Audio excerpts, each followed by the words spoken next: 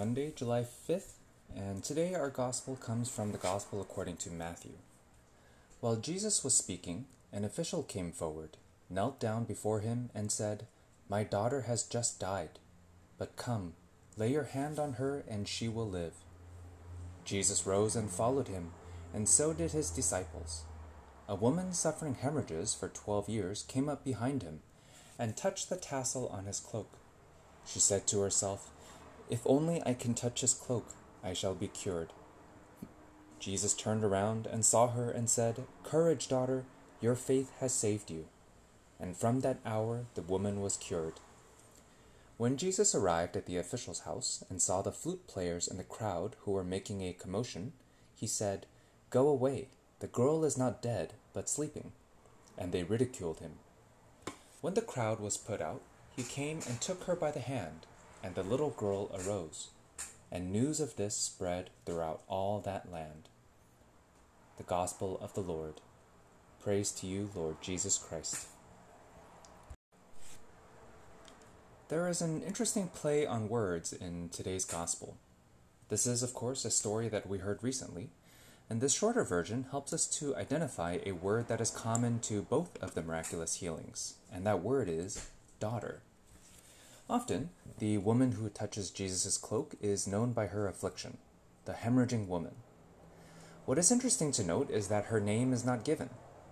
That does not mean, however, that her identity is not given. This is because the greatest part of the healing miracle, the core of Jesus' power, is not in healing her physical affliction, as great as that is, but in giving her a new life and new identity as a daughter of God. Notice that the daughter of the official at the beginning of the Gospel is also anonymous. Matthew simply writes that the daughter has died. In a mystical sense, both the daughter and the hemorrhaging woman are dead. By their encounter with Jesus, however, God brings them both to life and makes them his children. God the Father wishes to do the same for us. He wishes to give great gifts to us. God wants to make all of us part of his great, loving family. One great example for us is St. Anthony Mary Zaccaria, whose feast day we celebrate today. Father Anthony was an Italian priest. He was very studious and intelligent, even earning a doctorate degree. While Martin Luther, also a Catholic priest, was working to break up the church because he disagreed with her teachings and was fed up with the corruption and depravity he saw among the leaders of the church, Father Anthony was working to reform the church from the inside, so that she could be the great vessel to God that Jesus made her to be. Rather than splitting up the family because of his disapproval, Father Anthony worked tirelessly to bring people closer to God and thus closer to each other. It can be very tempting to leave a group of people when things are going on that you disagree with. There are very divisive powers in the US right now, for instance, which seek to rip us apart. It is true that no political power on earth will last forever.